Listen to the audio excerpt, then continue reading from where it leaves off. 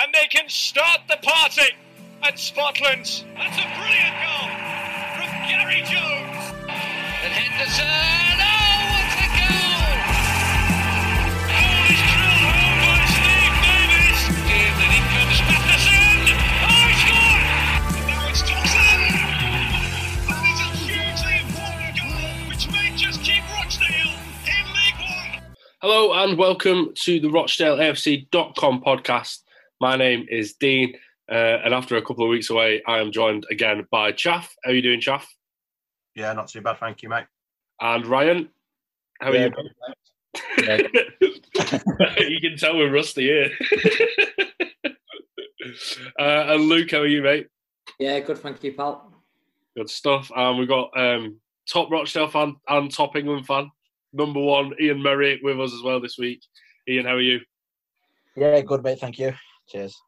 Good stuff. So something a little bit different this week. We're going to dig into Euro 2020, just a couple of days away now. I know there's been a lot happening at Dale recently, but we're going to wait until we hear a bit more about the contract news and things like that before we talk about everything that's happened over the last few weeks. So instead, we're going to have a chat about the Euros. But first, something a little bit different as well.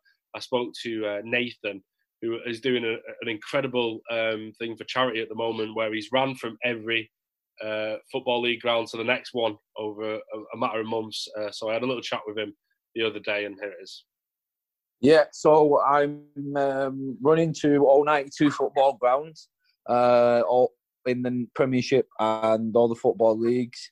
I've got 91 grounds now, so I got to Bury last Saturday. I've been doing it since March last year, and I obviously had to stop a few times because of COVID. And yeah, I'm raising money for Mind, which is a mental health charity, and Super Josh, which is a charity based in Bury. It works with disabled children and the families of children that face post-surgery disabilities. So yeah, and I'm going to finish in Rochdale on the 26th of this month. Brilliant. So what gave you the idea to run to all 92 grounds? It's quite undertaking that. Yeah, so originally it was actually, I came across a Burnley fan who was running to every away game throughout the season. So he would start in Burnley and he would run to every away game and watch them. And it just got me thinking, I wondered if, I knew about the 92 club, and it got me thinking, I wonder if anybody had ever run to them all. And obviously no one had ever done it because it's crazy. So then I just started, I found a map online and I started planning it. And then left my job Christmas 2019, started training for a few months, and then I was off. So how much money have you raised so far going into this final leg? Up to now, I am just under 6,000, I think. And I'm hoping that I've raised 9,200. So hoping for a big push towards the end. So that'll be £100 for every club. Brilliant. So how can people donate and support you on this final leg and afterwards as well? Yeah, so the best way to do it is if you search on Google Run Around the Grounds, which is the name of the challenge. You'll see all the pages there of donation link and the Facebook and all that kind of stuff, and you can see what I've been up to on there. What have been the hardest parts so far? I mean, there's some big gaps, isn't there, between some of the grounds? Yeah, the hardest bits, one of them was probably Dartmoor, because I had to camp out over Dartmoor. So I was camping, carrying all my kit, and that's between Exeter and Plymouth. That was a tough slog, and that was probably the hardest bit. And then I had a bit across the north, going from Newcastle to Carlisle, which was hard, which was just recently. That was tough, going over the Pennines and that. So, well, none of it's been easy. But yeah, those are probably the toughest bits. The last one is from Gig Lane to Spotland, isn't it? A little bit easier with a few of your friends joining you. Yeah, it will be it will be much easier because we're having sort of there'll be a few, of my friends who are Rochdale fans and that, and then there's a few other people coming, a few runners, and then I've got all the family and or some other people coming along. So yeah, it'll be a different kind of day, but I'm looking forward. I've seen some of the pictures of you in some of the grounds today when I've been looking on the Facebook page at Ewood Park and Turf Moor. Which have been the clubs that have been the most accommodating when you've been visiting them? I've got to say, up to now, obviously I've not got to Rochdale yet, so they might be number one. But at the moment, it's probably Port Vale I've got no ties to them whatsoever. But they were just great. They gave me and my family a full tour. They gave us a goodie bag. They invited us back for a VIP game, and they're just really accommodating. So yeah, they were great. So I've got to say them. Brilliant. Well, fingers crossed you get a similar reception at Spotland on the 26th. And Nathan, it's a brilliant cause. So I'm sure I'm speaking for all Dale supporters when I say good luck on that final leg and what an excellent job you've done, mate. And hopefully you get a few more donations from some of our listeners as well. All right. Thanks very much. All right. So thanks to Nathan for coming on this week. But let's get into the business of talking about Euro 2020. And Ian, the reason we've got you on this week is as England's number one fan, you'll be travelling to, is it every game England are playing? So how are you feeling? How are you feeling ahead of those games? At the moment, it looks like probably not every game because there's going to be at least one or two abroad. So that's obviously complicated. I'm really looking forward to the 3 group games at Wembley. Ideally, if we win the groups, the next knockout round will be at Wembley. And then, obviously, semi-final and final if we get there, which possibly might be a 90,000 crowd as well. So looking forward to that a lot, yeah. So you're feeling confident that we're going to make it through to the latter stages then if you're looking already to the semis and the final? Yeah and no. The thing is, if we win the group, we'll face either France, Germany or Portugal at the next round. So if we get through that, then yeah. But, who knows?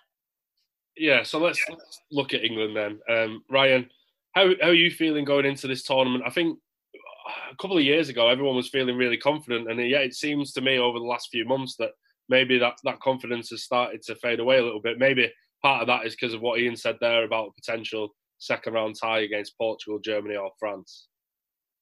Yeah, potentially. I think people are I think they're falling out of love with Southgate a little bit, rightly or wrongly.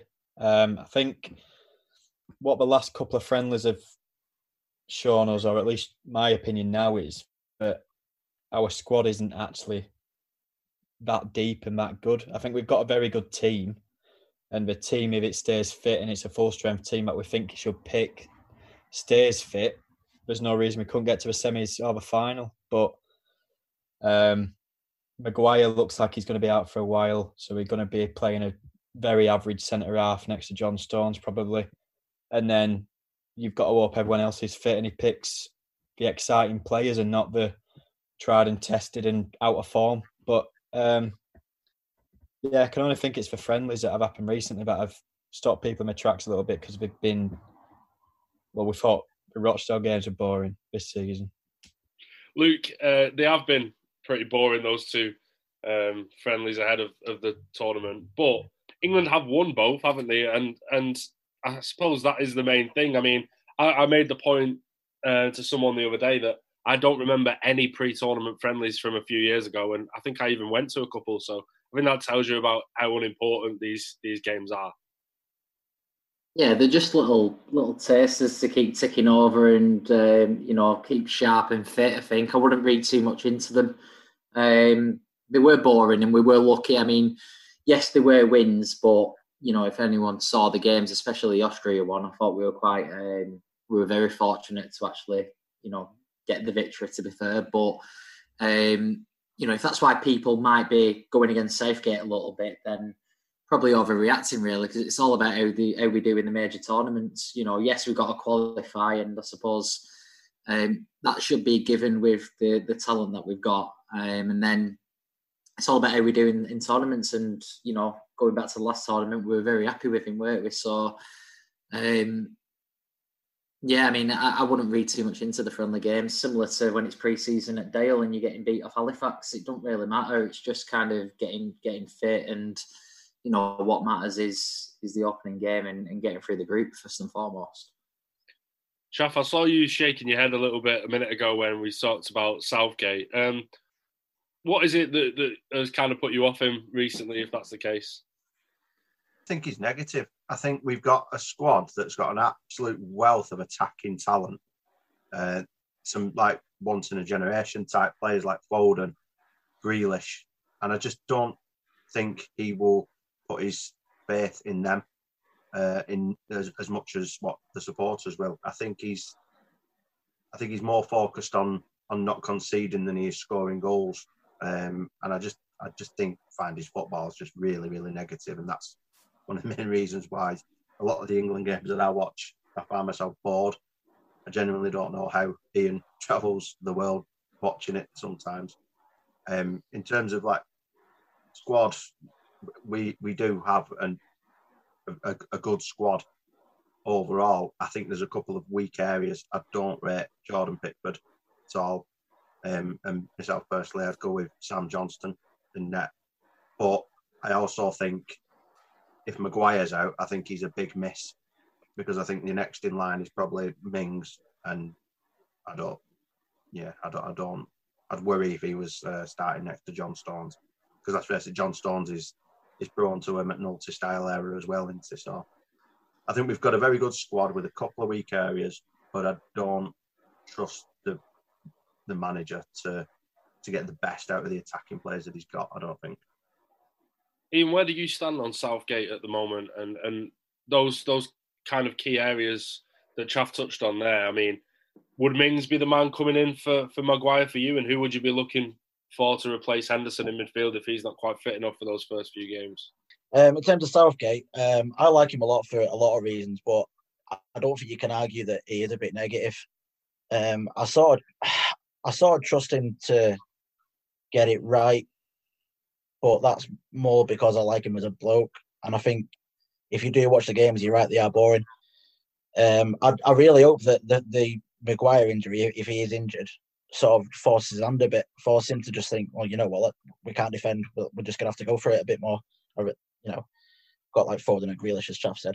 In terms of replacing Maguire, I think if you watch the game the other night, Ben White was really good. I think he might have given himself half a chance. And in terms of Henderson, I'm not sure I'd be starting him anyway. I think best midfield three for me would probably be like Rice, Mount, and Bellingham, probably for me. Was that everything? Yeah.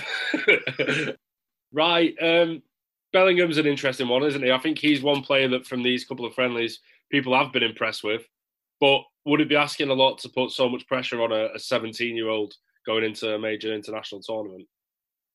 I don't think so. You look at our group and you'd expect us to, let's be honest, if we don't get through that group, it's worrying, isn't it? So why not play him in them, get him used to the tournament? In those 3 games, there's a big game in there against Scotland as well, so throw him in the deep end. Let's have it right. He's played for Borussia Dortmund all season, played in the Champions League, and he was very good against City, by the way. So it's not like he's playing for a mid-table Premier League team, no pressure on him, that sort of thing in the season, is it? He's playing for a top German team, so I'd play him. I don't think he will, but he'd be in my starting 11. I'd be same as Ian, I think, with that 3 midfield.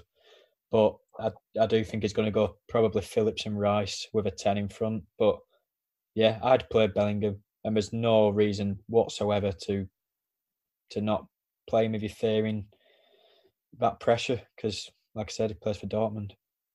He's one that, I don't know if you can interrupt or not, but he's one of the Young Player of the Year in Bundesliga, didn't he? So, handle himself. Yeah, you're supposed to put your hand up, Ian, if you're going to interrupt. I'm not joking, that's what we do. I suppose one thing you would say as well about like putting trust in young players is I think everyone remembers what Wayne Rooney did in Euro 2004 as an 18-year-old, don't they? So that was probably the most impressive tournament performance I've ever seen from an England player. So if Bellingham can have a tournament half as good as that, he'd do okay. Luke, Ryan said there it'd be worrying if we didn't get through this group. I mean, I think I agree, but at the same time, there are reasons to worry here. Croatia are the team that beat us in the World Cup, of course. Scotland are going to be completely up for that game and are riding on a crest of a wave by just qualifying. And, I mean, Czech Republic have beat us in qualifying for this tournament, I think it was, didn't they, in their last game against us? So, you know, it's not going to be a walkover for England, is it? No, I think it's going to be difficult. We're going to have to show character, that's for sure, because I think you said it right. I think Scotland are coming into it on the back of a load of momentum, having not been at a major tournament since, I don't know, is it France 98 or something like that. So they're coming into it with momentum. And, you know, they've got some, you know, good, solid players. Half the time, I think why the games are boring with England is that you are going to be playing against teams that are going to play 10 behind the ball. And it's a little bit different when you've got teams like your Man Cities, Chelsea's, the top teams in each league. They can train on that every single day. And you know, you learn from each other, you understand each other's games to try and, on a Saturday, put it into practice where you can pick apart teams when they do that and they do defend so deep. But at international foot level, because they're not together for that long, I think it's harder to kind of put those practices into play, really. So you kind of, I think you almost become a little bit more over-reliant on individual brilliance. I think that's kind of where, in the friendly games, that's kind of when we created something, it was out of individual brilliance more often than absolutely amazing team play, I thought. But yeah, I think you're right. I think, you know, Czech Republic are going to be solid as well. Again, they've got some good players. Souček comes to mind, who's had a great season at West Ham. And then Croatia are always going to be good and competitive. So I'm a little bit fearful for kind of the experience throughout the England team, to be honest. Because if Maguire's injured and you talk about not playing Henderson, be it on quality or fitness itself, there's quality there, and there's definitely quality going forward. But I don't think I think in tournaments you do kind of need those, you know, experienced players and that right balance. And I don't know if we're going to strike it if we're going to talk about Harry Maguire not playing and Jordan Henderson not playing. But at the same time, just going back to your point on Bellingham, I would play him, in fact, regardless of saying that, because just seeing how he comes across in the media and how he portrays himself on the pitch, he comes across as someone who's got a good character, he's young, but he's willing to take that responsibility on. A bit like Jack Grealish is. You can tell he's a bit of a character. And that's what I kind of like to see, rather than your generic footballer these days, especially at England level, where, you know, they're all trained on the etiquette of interviewing and stuff like that. It's just same old boring. But I kind of sense a little bit of personality in the likes of Bellingham and the likes of Grealish, and you want them players in your team, I think. But yeah, I think it's going to be really tough. I don't think we should be playing two old in midfielders in the forms of a Phillips and a Rice when we're against teams that we need to be kind of beating and we should be beating. But as the tournament progresses, when you come up against the stronger teams, if we're fortunate enough to get through, then maybe look at shifting it. But yeah, I think kind of as the lads have said, I think go out attacking. And with a bit of luck, that'll be kind of enough for us to get through, given the amount of attacking players that we've got and the quality of them. Chaff, one player who does give us that experience that Luke's saying we maybe lack in other areas is Harry Kane, and it's kind of strange that we've got this far without talking about him. I mean, the guy is England captain, the top scorer at the last World Cup. He's the favourite to be the top scorer at the Euros. How important is he going to be if England have got any chance of going deep into the tournament? Absolutely integral, I would say. I think I think he's up there with the best number 9s in the world. There's only sort of Lewandowski, Haaland, who can even sort of compete with him. I think he's brilliant. I think his issues of being able to stay fit are over-exaggerated because evidently he scores the amount of goals that he does, so it doesn't affect him that much. I think it's absolutely crucial that we play a system that will give him service as well. Because I don't know about you guys, but I thought he was having to drop. He had to drop deeper in that Austria game to come and get the ball. And I'd want better service to him. And I think we've got the players who can do that as well. But yeah, if England have got any chance of of doing anything in this tournament, Harry Kane's going to be the focal point. He's going to be a goal getter, and yeah, I think he's an unbelievable player. Really, if he joins Manchester City after this tournament, then I might stop watching football. So, Ian, we spoke there about the likelihood that Southgate will probably play with 2 central or 2 holding midfielders. That'll leave probably only space for 2 out of Mount, Foden and Grealish, you would expect. If you were having to leave one of those 3 out, which one would you be looking at? Or would you play all 3 and perhaps leave out, Sterling, Rashford and Sancho? Well, I was just going to say, in theory, you could still play all 3, couldn't you? It's like 4-2-3-1. I don't think Sterling and Rashford are in the best form, are they, as well? Although they have always produced for England, or well, they have for the last few years. Personally, if he does play with 2 holding midfielders, then I would say Foden, Mount and Grealish, yeah. I mean, I wouldn't do that myself. But I think the thing with Harry Kane as well, as Chaff just said, I kind of half agree with him that when he starts dropping deeper like he does, it looks weird and sort of wrong and you don't want him to do it. But you have to remember that he's been doing that all year for Spurs, and he's won the most assists and top goal scorer. So maybe just let him get on with it. And also, we were talking about we struggle with the build-up play. But if he wants to go and get involved in that, he's obviously been doing it all year for Spurs. If he's got Foden, Mount, etc. running off him, can't hurt, can it? You do want him to be, obviously, the spearhead most of the time. But if he keeps the defence guessing. He did it well at the last World Cup as well, I thought. He kept dropping in deeper and giving space for Sterling to run in behind. And yeah. I mean, Sterling wasn't in form in front of goal, was he? That was the only thing that kind of let that down. But I thought it worked quite well. And if you can get someone like Mount, who's maybe a little bit, I don't want to say more reliable because Sterling scored so many goals for City, but in better form in front of goal. Yeah. I like Kane in that role, dropping deep and mixing it up. The key thing is getting the runners in beyond. That's the key thing, and that's possibly actually where the likes of Sterling and Rashford might actually kind of come into it over the likes of Grealish. I know that's kind of unpopular opinion, but Grealish doesn't tend to kind of run in behind all that much. So. Yeah, you need your pace, I think. You need to get, you need to almost kind of replicate what he does with Son at Tottenham. Normally when Kane's dropping deep, it's to play the ball behind the line for Son to run onto, that kind of thing. So I just think it's important, when that happens, you've got runners that can stretch it as well. Just the game that sprung to mind then when Luke was talking about running off Kane, the game that sprung to mind was Spain away a couple of years ago in the Nations League. It's one of the best performances we've had for quite a long time. And it was the front 3 we sat back, but then the front 3 was Kane, who sort of kept receiving the ball, and then had Sterling and Rashford running off him. We absolutely devastated Spain that night. So, yeah. Yeah, a couple of unbelievable assists from Kane, if I remember rightly, in that night. Yeah.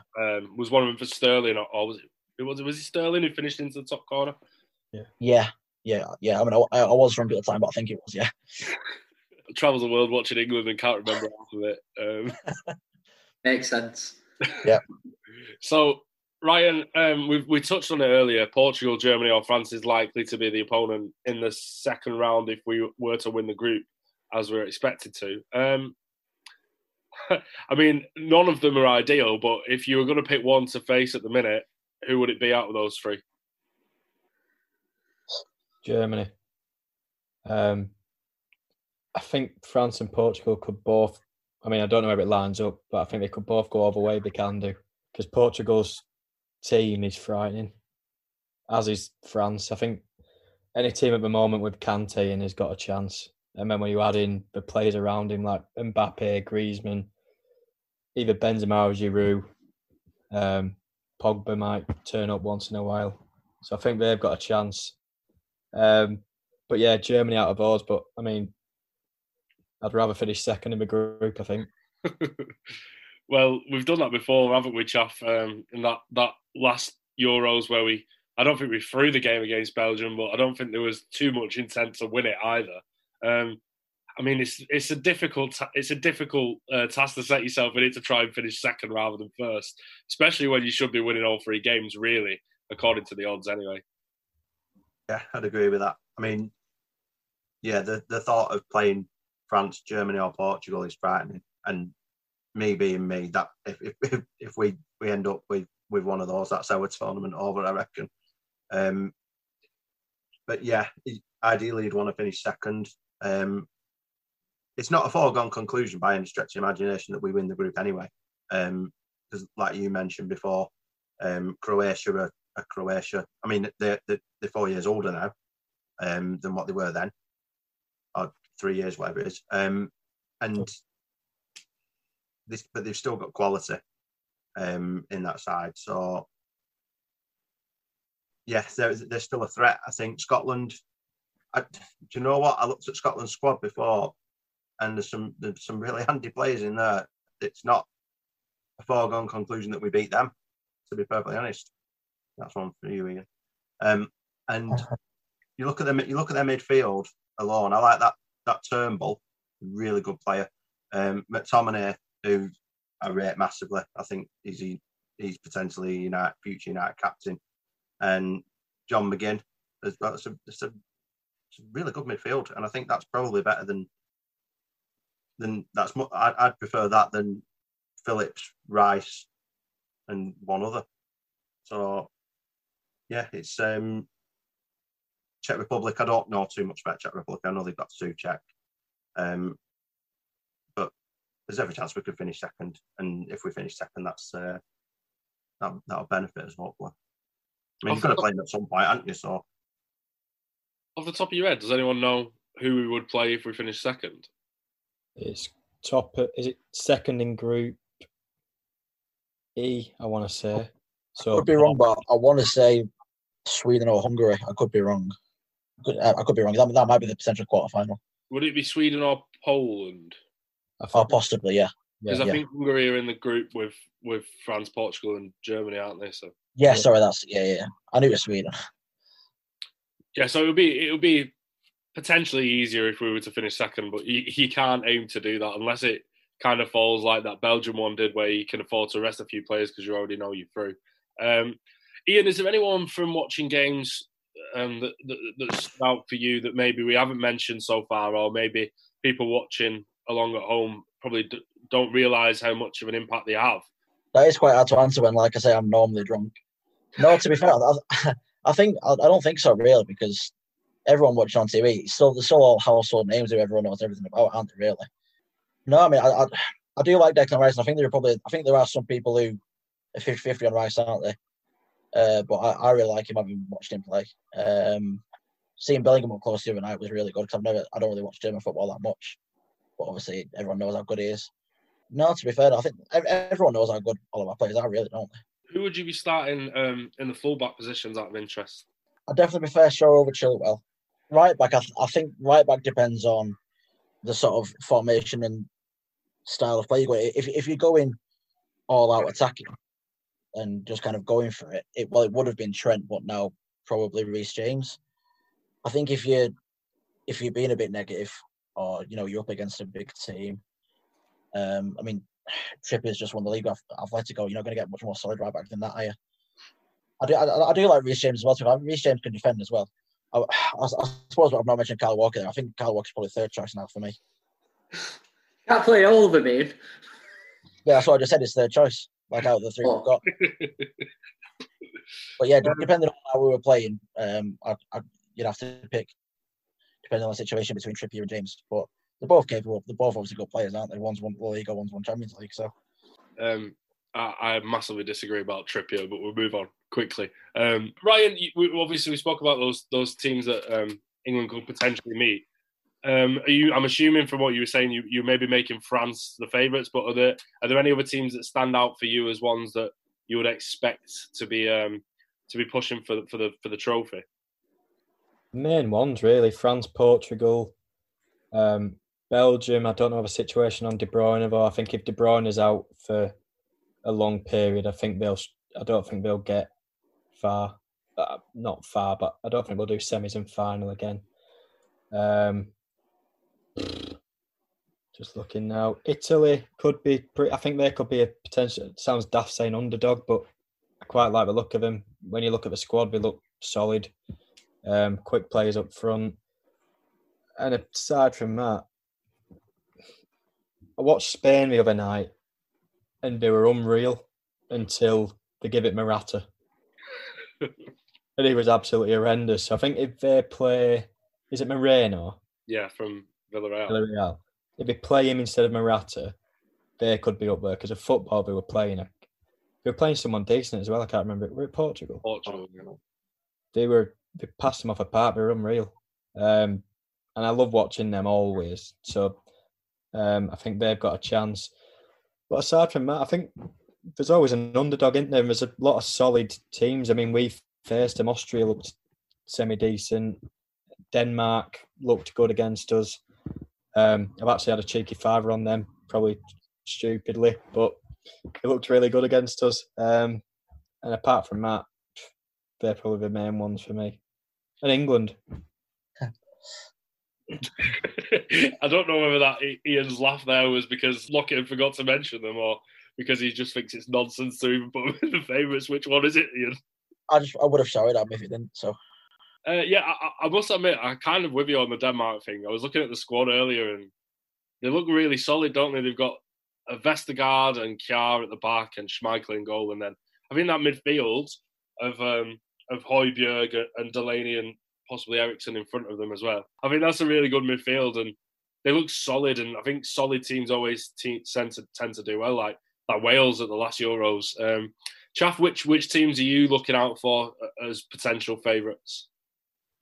Your obvious one's France. I think France have just got quality in every department, haven't they? The spine of their team is just unbelievable. Pogba, Kante in midfield, Kimpembe, Varane in defence, Mbappe and Griezmann up front. It's just an absolute embarrassment of riches, isn't it? So I'd put them as your outright favourites, obviously. Portugal as well, for all the obvious reasons. Ronaldo, Bernardo Silva, Felix. They've just got brilliant Bruno Fernandes, class squad. Germany have got a good squad as well, but at the same time, if I had to pick one of them to play against at the moment, it'd be Germany, I think. I'm with Ryan as well on Italy. I think not an underdog, but they could be a dark horse in this. Not many people are talking about Italy to go on and win it, but I think they've got a really good squad as well. I think they've got the old guard in defence still in Chiellini and Bonucci, and they've got the likes of Verratti in midfield, who I think is one of the best midfielders in the world. I love watching him play. And then they've got Immobile up front as well, who's scoring goals, and very good squad. I think they're one to watch for me. And I also agree about Denmark as well, because I looked at their squad and all the players that you've mentioned there, plus the likes of Christensen as well at Chelsea. I think that they will qualify from their group, I think, with Belgium. Belgium are you look at the squad and it's fantastic. They've got a lot of quality, but their defence is an old defence as well. So they've still got the likes of Vermaelen, Alderweireld, Vertonghen. So you'd think if they come up against pace that they may struggle defensively. But at the same time, they're just going to create so many chances and probably score so many goals, aren't they, with the likes of Lukaku, De Bruyne, Hazard, etc. So, yeah, them would be my main ones. I don't see anyone really sort of surprising, doing very well. I think Holland, if they'd have had Van Dijk, would have been up there, but they haven't. So, and I think that just weakens them massively. And I think they're probably a world-class forward away from being a very good side when he is fit as well. But yeah, them would be my main ones, I think. Yeah, I think Holland will be an interesting team to watch because I think they've got a pretty favourable group. And they've got quite a young squad, haven't they? It could be like a progressive one for Holland. The likes of De Ligt and Gravenberch getting tournament experience will be good for them going forward, I think. Luke, I think some of the teams we're looking at there, the likes of Spain and Italy, and I think even Germany to an extent, they all seem to have good squads without having those star players that we kind of associate with those nations in the past. Like, what do you think that maybe plays into their hands a little bit because there's less of a reliance on particular players, or is it a case of these are solid squads, but they're going to lack that star quality to push themselves over the line? Good question. I think when you talk about the solid squads and the teams that surprise you, to win the tournament, I think you need that star quality. I think you can get far in the tournament with that kind of solid nature, and just kind of just being hard to beat across the pitch, nicking a goal, that kind of thing. But I think to win the tournament, to get that far, you still need that bit of luck. But I think that's where the quality comes in as well. I think those teams that you mentioned, the Spains, Germanys, Italys, I think they're still kind of going through that kind of period of transition, I think, where they probably will come back again. But it feels like this tournament is probably going to be a little bit too soon for them to go on and kind of win it. But that's not to say that they're not capable. It's tournament football at the end of the day. But I think with them going through a transition, I think with England, we kind of know where we're at. We've been pretty kind of, it's a pretty settled squad and it's a young squad. And, we know that kind of the majority of the players that are in that team will be playing in, the next 2, 3, maybe even 4 tournaments, in years to come. So I think the likes of Denmark, like you've all said, will potentially do well. I think they're on a mad run as well. I don't think they've been beaten for a hell of a long time. I remember hearing it on the highlights that I was watching the other day. But to win it, you need that star quality, and I think France stink of it, to be fair. They've got it all over the place. Ian, which teams would you kind of be hoping more than any that England avoids going into the latter stages? I mean, we've kind of touched on all of them there, but which are the ones that stand out for you as ones that you really wouldn't want to face if you could help it? Yeah, well, obviously I agree. France and Portugal are probably the 2 best. So I suppose in terms of who we face next, you would have to say Germany because, they're still Germany, aren't they? So I might regret saying this, but they're not as strong as they have been. Like Luke said, they're going through a transition. So in terms of the next round, then you'd have to say Germany. I think Holland are an interesting one as well. I was going to bring them up as well because if you'd have asked me a year ago, I'd have said Holland are right up there. But I think because in the last Nations League, they topped the group with France and Germany, and they had De Ligt and Van Dijk at the back, and then Van de Beek, who was a good player at the time. Obviously, they've lost Van Dijk and they've lost Ronald Koeman, haven't they? So I'll be honest, I'm not sure how good they are at the moment. But again, they're still Holland. Spain is still Spain. They still play that football, don't they? Even if they are going through a transition, they've over the years affected that process, haven't they? Of those technical players coming through and still being quite a good team. So you wouldn't want to face anyone. But I think the thing is as well, we were joking before about you'd rather finish second, and obviously in a way you would. Like the last World Cup was really enjoyable because we finished second, then had the Colombia game, which was great, and Sweden was a pretty easy quarter-final on it. But I think if you're actually in charge of the team, if you're like Gareth Southgate, you can't be going in there with that mentality, can you? You've got to just say, right, we'll take on absolutely anyone because we're going to have to beat France in the final. If we're going to win it, we might as well beat them in the second round. So I think, well, we can joke about it, but I think, you're going to hear the mentality is we'll beat everyone, which is what you want to hear in it. Yeah, and it works both ways, doesn't it? If you beat France in the second round, then you start to look at the quarterfinals and think, well, it's opening up a little bit for us here now. Yeah. So, right, I think we've touched on Denmark as a potential dark horse. I think Italy and Netherlands maybe as well are considered to be outsiders of sorts. Is there anyone else you've been looking at that you maybe think would come from further down the odds list? I mean, some of the ones that were standing out to me as potentially slightly too long in the markets: Turkey, Sweden, Switzerland. They've all got decent players. I mean, it's going to take a lot for any of those teams to win it. But are there any others that you fancy, to go far into the tournament and surprise a few? Does Switzerland still play Xhaka? Yeah, I think so. No, then. Turkey's a funny one because we did a sweepstake at work and someone sort of wanted Turkey. They see him as a bit of a dark horse himself. So he keeps mentioning some striker called Yilmaz or something for him. So he's meant to be good. Who else did you say? Sweden as well. No. No Zlatan factor? No. He's not done it for years, has he? No, I don't. To be honest, I think Denmark are about far enough for me. you start looking beyond that, and you're just looking at Switzerland or Turkey now. They should finish second, one of them. So, but then they're going to get a top placed group finisher, aren't they, in the next round? So, yeah, tough one. Turkey maybe, just going off what I've heard, but Denmark are just about far away enough for me to be putting money on. Fair enough. Yeah, that Yilmaz is someone to look out for. I think he scored a ridiculous amount of goals in winning the league for Lille in France this season. He's like 35, but just started banging them in all of a sudden. Chaff, we were speaking before about the structure of the tournament, and it's the second one that's got 24 teams in it.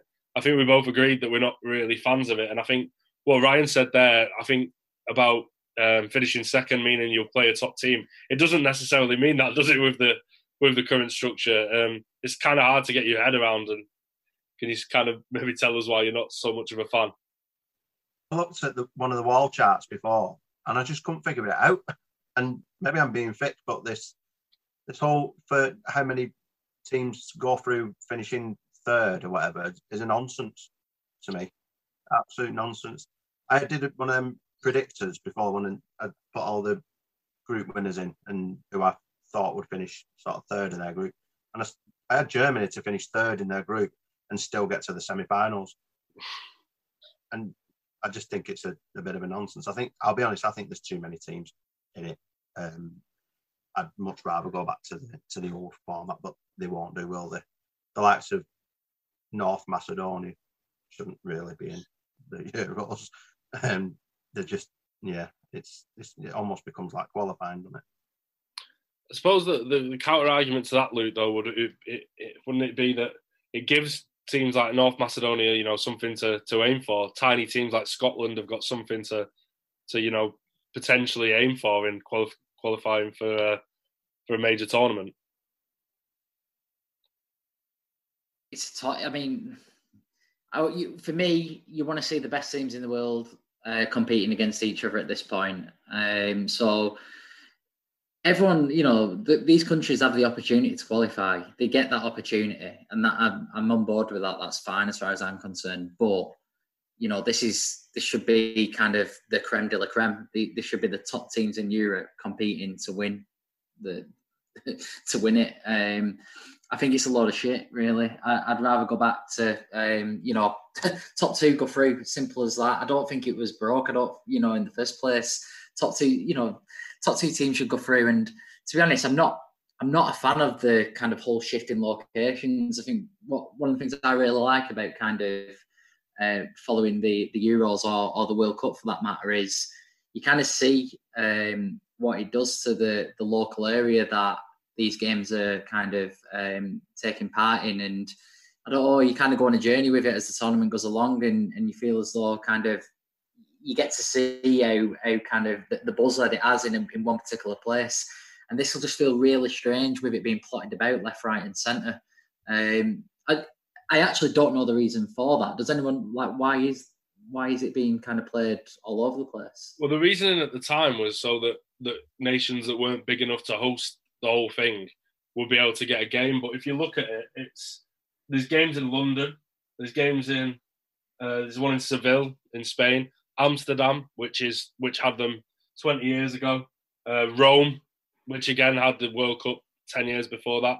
Yeah. So it seems like a kind of a weak excuse for me from UAE for that. I think so, and yet Baku has come back in there with Azerbaijan. Seems to be kind of hosting a lot. I don't get it. I like the tournament in one single place. I really hope that kind of after this it goes back to that. I don't like the fact that I was looking before myself at some of the matches, and I mean we're talking about England, and obviously Ian's buzzing, and a lot of England fans will be buzzing about the fact that like 90% of the games they'll play are likely to be at Wembley, but it's probably the same case for most of it. Like I was looking before, the amount of teams that are playing like home games. I think Spain have a game in Spain. I think Holland playing their country as well. And it feels wrong to me that it is like qualifying where they're all, there's loads of shit teams in it and we're all playing in their own stadiums. Is that what it's rubbish that? When you say Holland play in their country, do you mean Holland? Yeah. Yeah. I didn't want to say Holland again. Ian, me and you went to France for the Euros 5 years ago, sorry, now. How do you feel about it? Would you prefer to be, kind of in one place? I know you went to the World Cup in Russia as well after that. Or do you like the fact that we're going to be playing some home games and normally you will be travelling around a little bit more, but obviously, as it turns out, England are playing most of their games at home anyway. But would you rather, be in another country and doing what Luke says and kind of soaking up that culture of a host? 100%, mate. Yeah, I was going to mention that I've been to Russia. I like to. But yeah, I think most England fans, like match-winning fans, agree as well. Like the feeling of going to a tournament and going somewhere for 2 weeks or a month or whatever, so much better. Like, obviously, the convenient thing is, with it being at Wembley, we can actually go. What with the current situation and everything. So in a way, that's good. But I think Ryan just said England fans are buzzing with it. I don't think they are, because I don't think England fans like Wembley. I don't. Did you want to fly to Everdeen, would you? Because Wembley, can I swear on this, it's shit. It really. It's a bad atmosphere at Wembley with 90,000 in it, so I don't know what it's going to be like on Sunday with 24, is it? Plus, it's kind of inconvenient in the sense that we might have to keep travelling down to London or wherever. Whereas if you're in the country, like if you say, for example, I was in Russia, like you're going to have to go somewhere. That doesn't make sense now I say it out loud, but basically, yeah, the experience of being in another country for however long, and like Luke says, sort of soaking it up, and it meaning a lot to the people of that country. It's having experienced it. It's brilliant, and you are losing it with this. I agree with Ollie. It's stupid. I think it's all about money. I don't know exactly how, but I'm sure UEFA are making a lot more money off this one than they were before, and that's got to be the reason behind it. So, are you looking forward to heading over to Qatar in 18 months? Yeah, I genuinely can't wait for it. Like, I think the only issue that most of us had was where you can get a beer, and it looks like you can. So obviously, I think the fact that FIFA sponsors the beer companies, aren't they? So we'll be looked after with that. So I think, like, as far as I can tell, there's not much to do there. But as long as you've got a pub or a hotel or whatever where you can watch football all day and drink beer, we'll be all right. So yeah, I'm not exactly looking forward to being in Qatar, but I'm looking forward to going somewhere a bit different. I'm sure there will be days when we'll have a wander around or whatever. Yeah, I am looking forward to it. Yeah, it's going to be expensive. So I'm already saving up for it, but yeah, I think Luke said it before that he hopes they go back to normal after this one. I think they do. I think the next Euros are just in Germany as well in 2026. So very much looking forward to that one, obviously. 2024. 24. Sorry, yeah, 24. Yeah. I don't know what year it is. Euro 2020, and it's so who knows. Yeah, Germany would be a fun one, I think. Another question from me, is the reason why you think England are due being able to host a tournament, does it come down to the whole hooligan element, or is it money and politics? So why we've not got it? Yeah, because it weren't that long ago since Germany actually. What tournament now? What, it was the World Cup, weren't it? 2006, yeah. Maybe, mate. I don't know. I think we've bid for the last few tournaments, haven't we? We were in the running for the Qatar World Cup, the Russia World Cup. So, I mean, there's obviously some reason why we didn't get it. Maybe it's money, maybe it's hooliganism. I think that's not as big a problem as people make out, to be fair. It is a problem, but I don't think it's... I think it's mainly money, yeah. I think in Qatar's case, it's definitely... Yeah. I don't think we need to question that one. Ian, let's just dig into that hooliganism element a little bit. Obviously, in France, there was issues when we came up against Russia. There have been issues when England fans have been travelling abroad more recently too.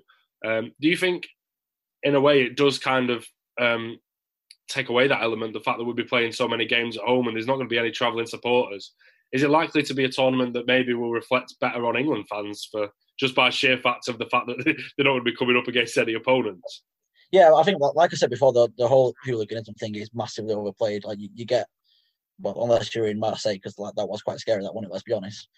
But I think generally when you're getting into an away trip, it's one group of lads who probably don't even have a match ticket, who've just fancied a weekend in Amsterdam or in wherever, Porto or something like that. You never hear any stories of hooliganism when it's Slovenia or Lithuania or Kosovo away. Do you know what I mean? It's just attractive destinations where 18-year-olds think that's the cool thing to go and do. Well, that wasn't exactly what it was. Is that why I know you enjoyed it over in Russia? Is that why you enjoyed it in Russia more? Because obviously those fans were kind of turned away after what happened in Marseille and what have you. Yeah, no one went over to Russia looking for a fight, did they? Because they were scared off by the media, and that was the only annoying thing about that tournament, because it was brilliant. It was one of probably the best experience I've ever had, to be honest. But the fact that there were so few England fans there because they were all scared that they'd get stabbed. Do you know what I mean? I'd even get a little bit stabbed. Well, like, there's always something with every tournament. I think there was like something you might get robbed in Brazil, or you might get mugged in South Africa, and there's something about when he was in Ukraine as well. There's always like a scare story. Which is really annoying because everyone who was there had a great time. Okay, I think we'll finish off with maybe let's have predictions from each of you, and then we might have a little game as well like we normally do. But so what I'll do is I'll ask each of you for your winner of the tournament, your top scorer, and how far you think England are going to go. So Ryan, I'll start with you. Portugal, Lukaku, top scorer, and England second round. Luke? I reckon France, Mbappe, and I reckon England will get knocked out in the first knockout round. France to win it, Ronaldo to finish top scorer, and England to go out in the last 16. And Ian, let's hear it. Come on. England to win it. Harry Kane top scorer is coming home. All right, I'll just finish off. I think France to win it. I think England going out in the quarters and Kane to still win Golden Boot despite playing 2 games less than everyone else because he's that good. Okay, we'll finish with the game that we normally do. So what I'll do instead of a match squad, I'm going to get an England tournament squad and see how many you can name from them. So we'll go with England's 2010 squad in South Africa, yeah? And Ian, since you are our guest in inverted commas, I'll let you go first. Very gracious of you, mate. Thank you. This is going to be very embarrassing when I lose this now, isn't it? So anyone in the 23-man squad? Yeah, so it's anyone in the 23-man squad. And then if you name someone wrong, you're out. Okay. Steven Gerrard. Yeah, Steven Gerrard is there. Lockett, you next. Lampard. Correct. Luke. Rooney. Correct. Chaff. John Terry. Correct. Back to Ian. Matthew Upson. Yeah, scored against Germany, didn't he? Ryan. Ooh. Ashley Cole. Correct. Luke. Rob Green. Correct. Chaff. Ferdinand. Incorrect. Chaff's out. This is what we need to do every week in England one, and then Chaff doesn't win. So Ian, back to you. Jermaine Defoe. Yep. Scored in the third game, didn't he? Slovakia or Slovenia? Can't remember. I was trying to remember which one of them it was. Yeah, it was one of them. Michael Carrick. Yeah. Andy Carroll. No, Andy Carroll. I think you're thinking of the Euros, aren't you, when he scored? Yeah. The one after that. So just Ian and Ryan left. Ian, you next. I'm not sure of any more now, but I'm going to say Glenn Johnson. Yep. Theo Walcott. Oh, God's sake. Ian, well done. Yes. England's number 1 fan. And the faces that just dropped on this Zoom when we realised Ian had won. You're not rubbish at this, aren't you? So we'll be back in a week or two when hopefully Dale have made some signings or there's some news on contract offers. And also I think we'll take a look back on those predictions at the end of the tournament and see who come out on top. So thanks for joining me, lads. Nice Cheers, one. Dean. Cheers. Cheers, mate. Catch you all next time. Up the Dale, and it's coming home. It's not. Cheers.